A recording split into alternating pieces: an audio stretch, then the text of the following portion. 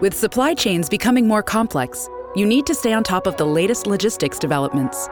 So if you work with logistics, you need the Beyond the Box podcast from Maersk. It's the easy way to keep up to date with everything from digital disruption in logistics to the need for supply chain resilience in today's market. Find out more and keep ahead of the game with the Beyond the Box podcast on logistics insights at maersk.com/insights. Anatomy of an ad. Subconsciously trigger emotions through music. Perfect. Define an opportunity. Imagine talking to millions of people across the U.S. like I am now. Identify a problem. Creating an audio ad is time-consuming. Offer a solution. Utilize cutting-edge AI. Imagine creating all that in under 30 seconds. Well, we did to create this ad. To learn more about AI in the audio industry, download the white paper from audiostack.ai. Hey Slate listeners, I'm Christina Cauterucci, the host of Slow Burn, Gays Against Briggs. I want to tell you about a special event we're doing at the Tribeca Film Festival in New York City on June 13th. To celebrate this new season of Slow Burn and Pride Month, we're hosting an exclusive live taping of the show with special guests, including civil rights activist and Black Lives Matter organizer DeRay McKesson, comedian and singer Esther Fallick, Eric Marcus, the host of Making Gay History, and Sam Feder, director of the Netflix documentary Disclosure, about the depiction of trans people in film and television. We'll dive deeper into this season and talk about the lasting impact of the Briggs Initiative and the continued fight over LGBTQ rights in schools. It'll be the perfect way to celebrate Pride Month this June with LGBTQ stories and voices across generations. Again, that's June 13th at the Tribeca Film Festival in New York. You can get tickets now at tribecafilm.com/slowburn. Hope to see you there.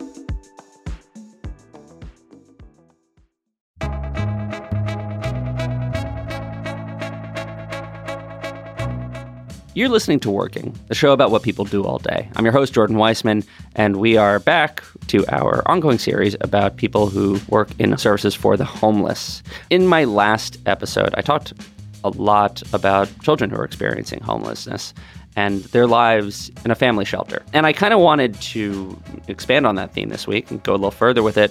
So I spoke with Kevin Najmabadi. He works at PS 105, the Bay School in the Rockaways in Queens. And his job is really to be the point person for kids and their families who don't have a permanent home, whether they're in a shelter or they're doubled up. You'll learn a little bit about what that means. Part of the reason I thought this episode was really important is because there's sort of a policy issue that's underpinning it. You know, I'm a policy writer most of the time here at Slate. This is dear to me.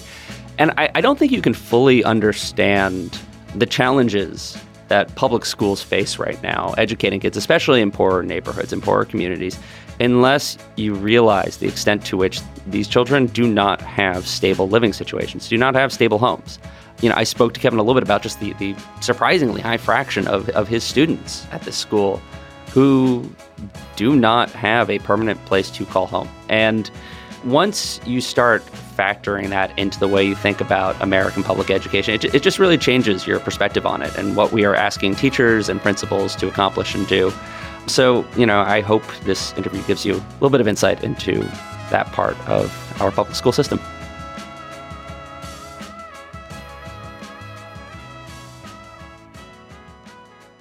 What's your name and what do you do? My name is Kevin Najmabadi, and I am a Students in Temporary Housing Community Coordinator at PSMS 105, the Bay School. And where is the Bay School exactly? The Bay School is in Far Rockaway. Queens. Queens, yes. Sort of the remote, most people think the of... Peninsula. Yeah, the peninsula, exactly. Most people think of it as sort of the beach in New York. Can you tell me a little about the community out in Far Rockaways? So the community, there's not a lot around in the area. I noticed there's no movie theater around the area. There's not a lot of things for people to do outside of school or the local community center, at least on this side.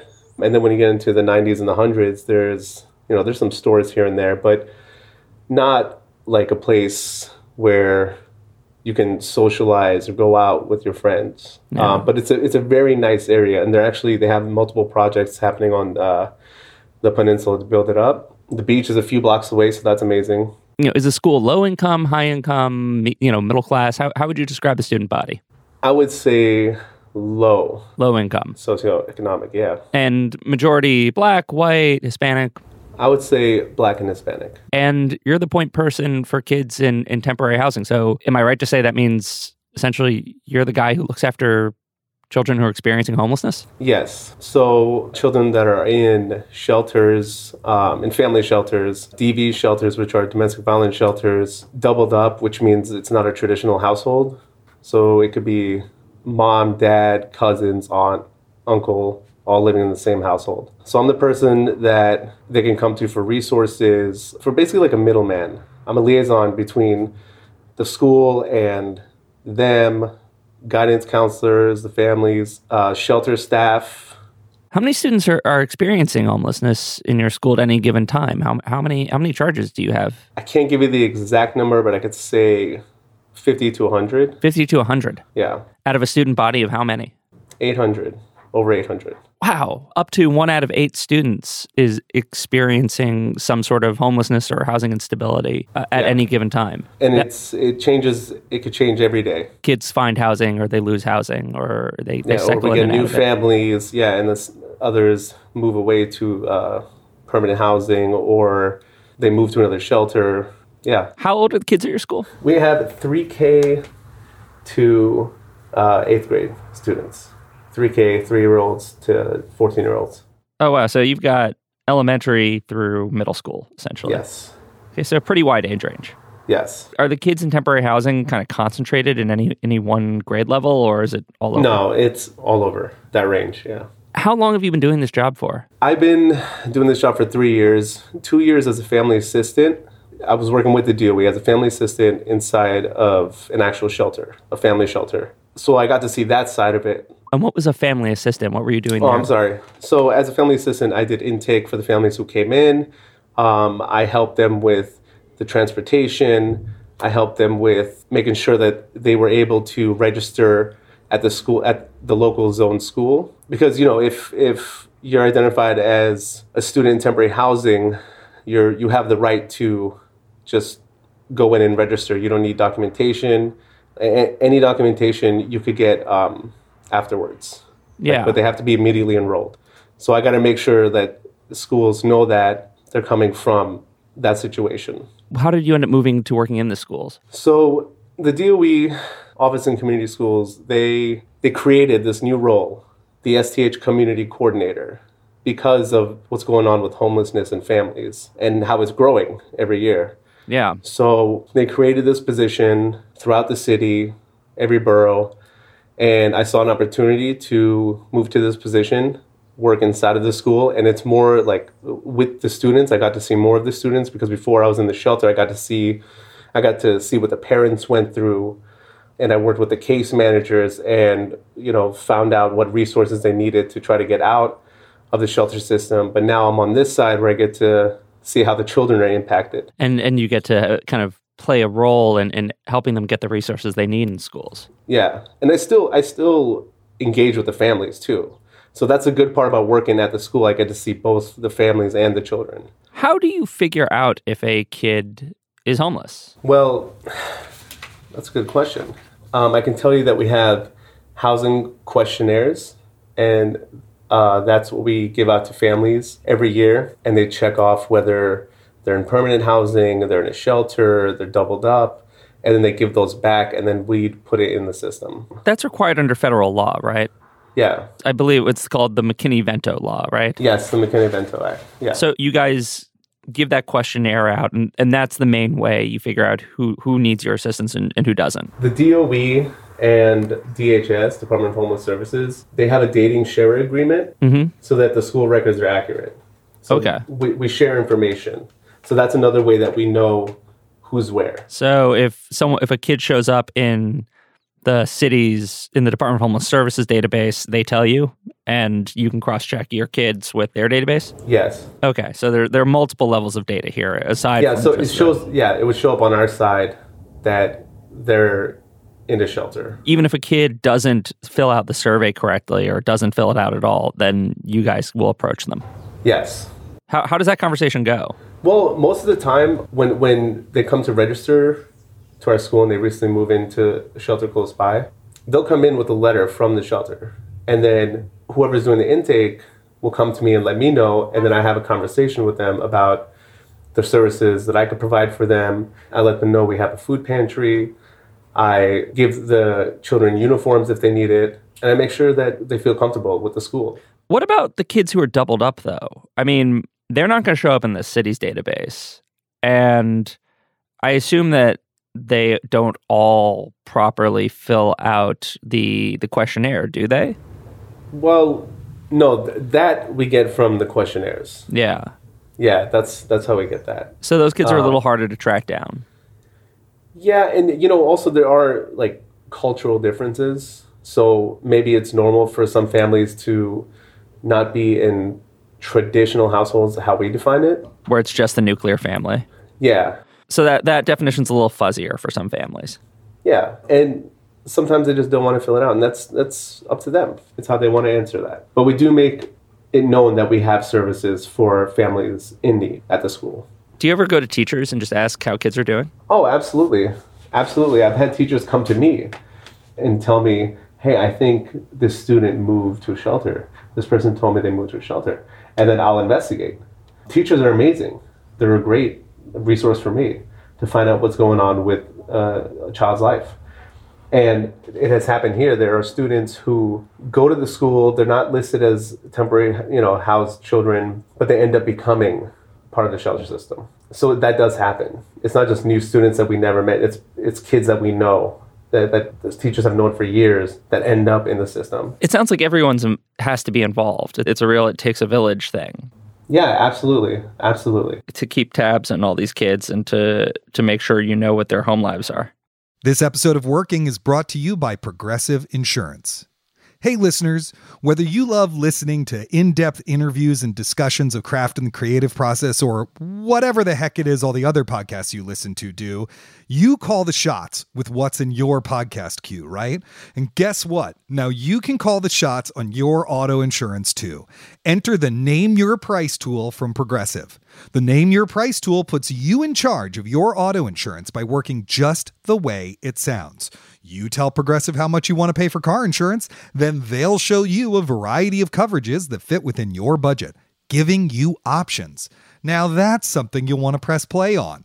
It's easy to start a quote, and you'll be able to choose the best option for you fast. It's just one of the many ways you can save with Progressive Insurance. Quote today at Progressive.com to try the Name Your Price tool for yourself and join the over 28 million drivers who trust Progressive. Progressive Casualty Insurance Company and Affiliates. Price and coverage match limited by state law. Anatomy of an ad. Subconsciously trigger emotions through music. Perfect. Define an opportunity. Imagine talking to millions of people across the U.S. like I am now. Identify a problem. Creating an audio ad is time-consuming. Offer a solution. Utilize cutting-edge AI. Imagine creating all that in under 30 seconds. Well, we did to create this ad. To learn more about AI in the audio industry, download the white paper from audiostack.ai. How would you describe your different responsibilities? If you had to divide your job up into different buckets, what would they be? I would say that every day changes. So one day I could be focusing on dealing with busing for the children, or one day I could be focusing on children who are on my list, who are in temporary housing. I could be focusing on their emotional state, or referring them to somebody in the school for counseling. But every day, I do deal with attendance. I track their attendance. I make sure to call if they're not coming in, find out the reasons why they're not coming in, see if I can help with resources that can help. Is that an everyday ritual? Like you sit down and see who's in school? Yeah, that's an everyday ritual. And I know who's in school. I know the children who are here 100%. I know the children and I know the reasons why they're not coming in. And that's when I reach out and I try to help. So a big part of your job is just making sure you know where everyone is, because if you're not careful, they could disappear. Well, I would say they would miss their education, which they would miss learning, and that's it's tough to be in the situation that they're in and also have consistency at school. So I think one very important thing is to have the children have consistency. School is one thing that I think could stay consistent. Tell me about that ritual. What is the daily attendance check? When the teachers do the attendance, they send it to the attendance teacher, and it goes into our system, and I could look up who came to school and who didn't come to school. And I have my own list, which I made in Excel, where I check off all my students. I have percentages. I have the days they've missed in the month. And I write notes. And if a kid is missing one day, do you call the parent? I mean, when do you start contacting parents or shelters? Sometimes they contact me, the families contact me and let me know that they can't be back in time to pick up their child because they have to go to, let's say, the Bronx to take care of some business because that's where they're originally from. And sometimes if they missed 2 days in a row, I'll give them a call to find out what's going on. You check in at that point just to make sure that something bad hasn't happened. Yeah. Why are the kids typically missing school? Are there sort of reasons that you see regularly? Well, I think most of the time because the parents are uprooted from their community and they come to a new community, they need to find what resources are around them and they need to get to know the place, and they end up traveling outside of the community to get what they need.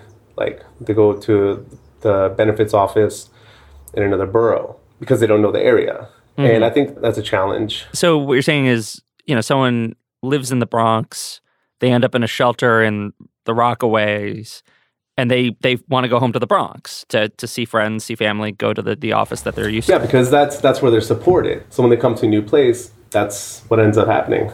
They end up going back there to get what they need. Is that kind of a big part of what's causing all the instability, is that families and kids lose their home in one neighborhood and they kind of end up somewhere else in a shelter in sort of another random part of the city? Well, I can tell you from my school, I have a few parents that go through that, but I understand the reasoning for how PATH does what they do, how they move around. It's all based on availability throughout the city. So, it's very hard to get everybody in one area, especially if, let's say, Bronx has the highest rate of homelessness population. They can't fill everybody there, so they have to move them across the city. So you have to balance the needs of the system with the needs of the family.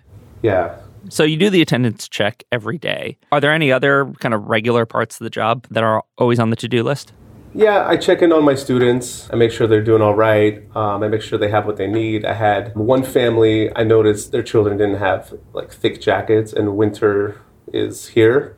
So a couple of teachers pitched in and got them jackets. So you got to notice, that's why I go and see the students. I make sure that they have what they need. And you mentioned busing, that, getting transportation is sort of a regular issue. What exactly do you have to do to make sure the kids get to school? Well, OPT has done a very good job with setting up busing for children who are in shelters. They get busing automatically most times. And it's always difficult in the beginning of the year because that's when everything starts up again and there's a lot of chaos. But for the most part, they're very good with getting students temporary housing, busing. And if there is an issue, I'm the person that they come to and I take care of it. If the kid's having a problem with their transportation, they come to you. Yeah, or if they need transportation, or if, let's say, they move into permanent housing, they still have the right to have busing from wherever they move to until the end of the school year to our school. So you said also a big part of your job is just keeping track of kids' emotional lives and if they're okay. How do you do that? I communicate with the guidance counselors. We just got a Bridging the Gap social worker at the school who works with me with those students in temporary housing. And she sees the students who we've identified through speaking with teachers, guidance counselors, anybody who knows the student, whether or not they maybe need somebody to talk to. Do you have an open door policy where kids can come to you, or are you sort of talking absolutely. to How do you kind of keep these kids in your orbit? How do you know what's happening with them? I make sure that I'm present, that I'm there, and they see me, they know who I am, and I high-five them, and I ask them how they're doing. I communicate and make some jokes, and they feel comfortable speaking to me, speaking to the other staff here. I make myself present for them. The point is to be around. Yeah, not just sit in my office, like actually walk around, see them at lunchtime, greet them when they come in through the door in the morning, be there at the end of the day. How often do kids actually come into your office? Oh, all the time. Yeah. Is it whether it's for good reasons or bad reasons, they're always coming in and out of the room. But yeah, they come in there, they come and say hi, and What's a good reason? just to say hi or show us something, tell us they made us something. I have some drawings up on my board in there. It's pretty cool. And a bad reason is, what's a bad reason? They got in trouble. They got in trouble.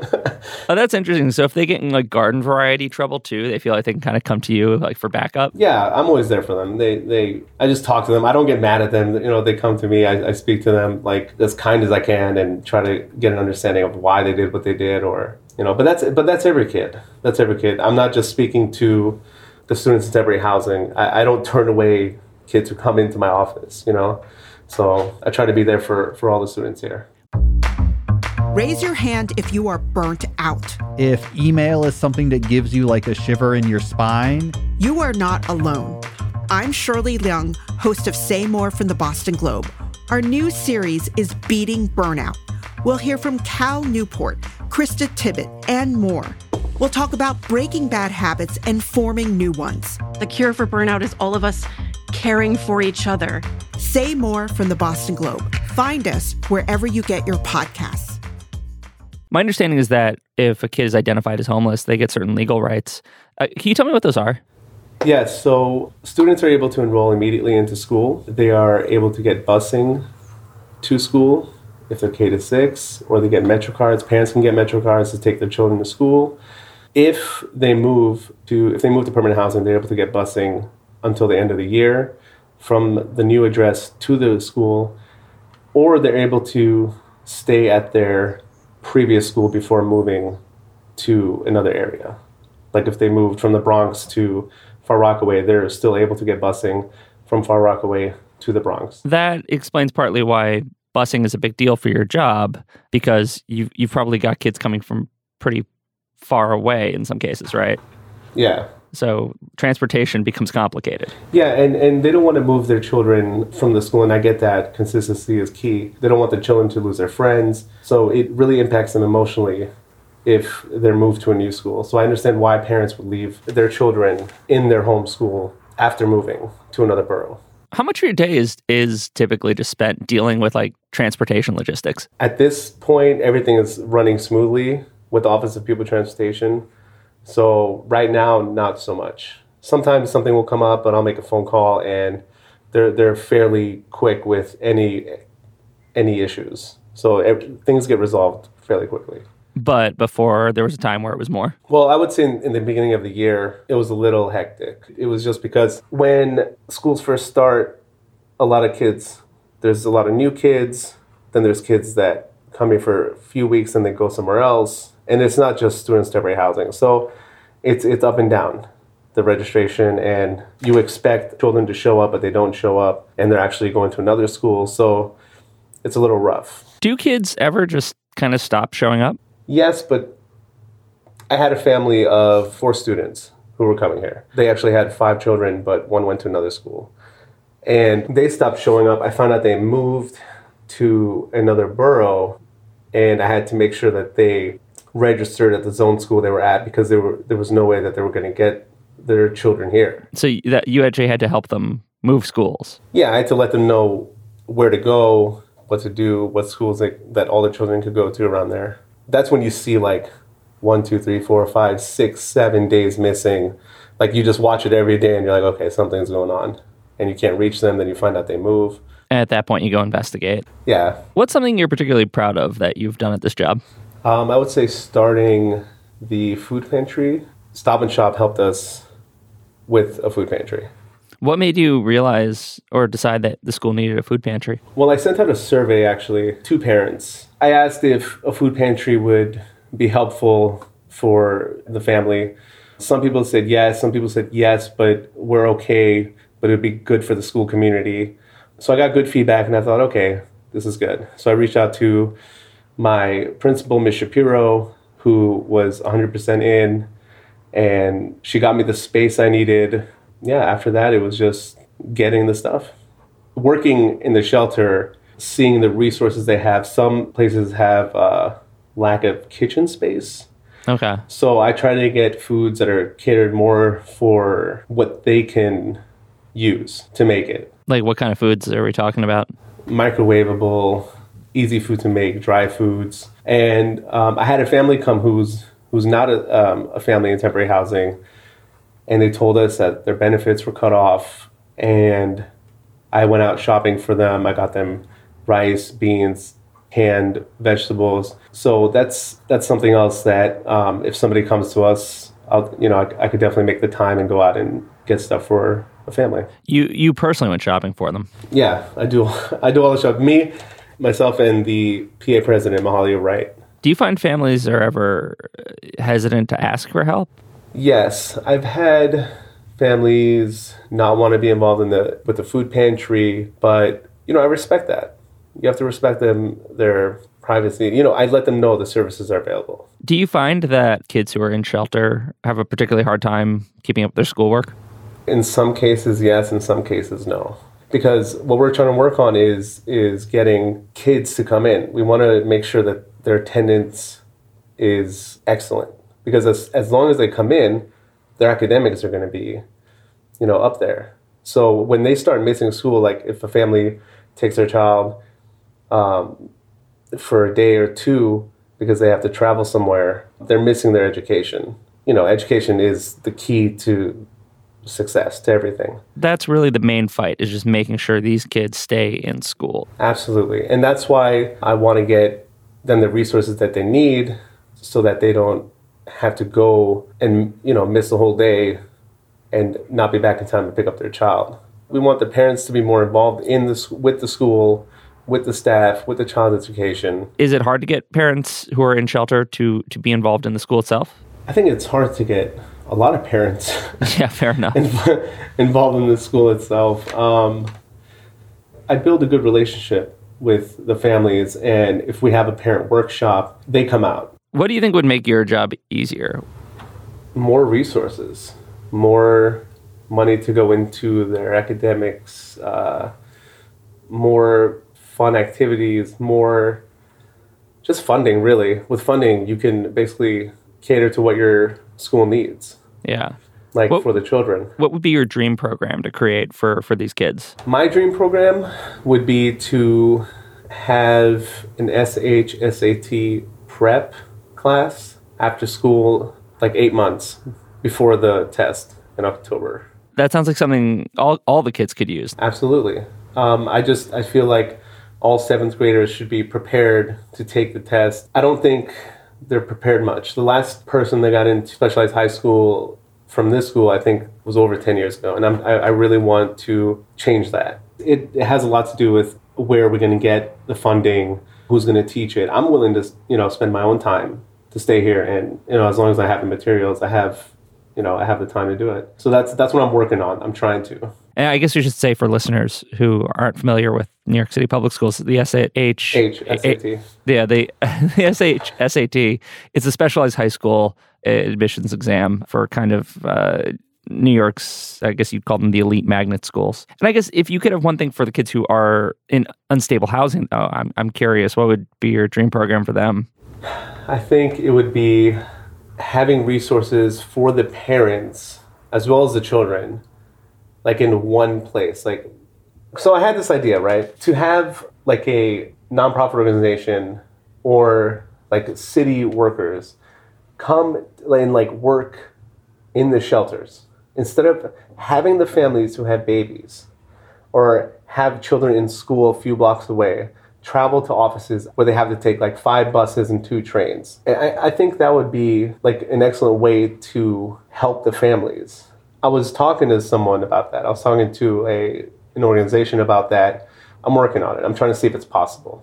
That's just my idea. I'm not saying. No, it's an interesting one. Patent pending. I like it.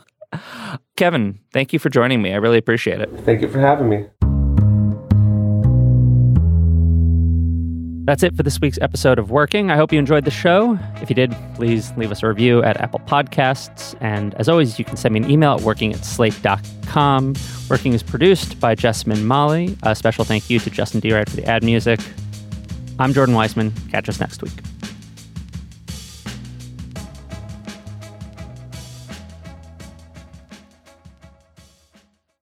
Anatomy of an ad.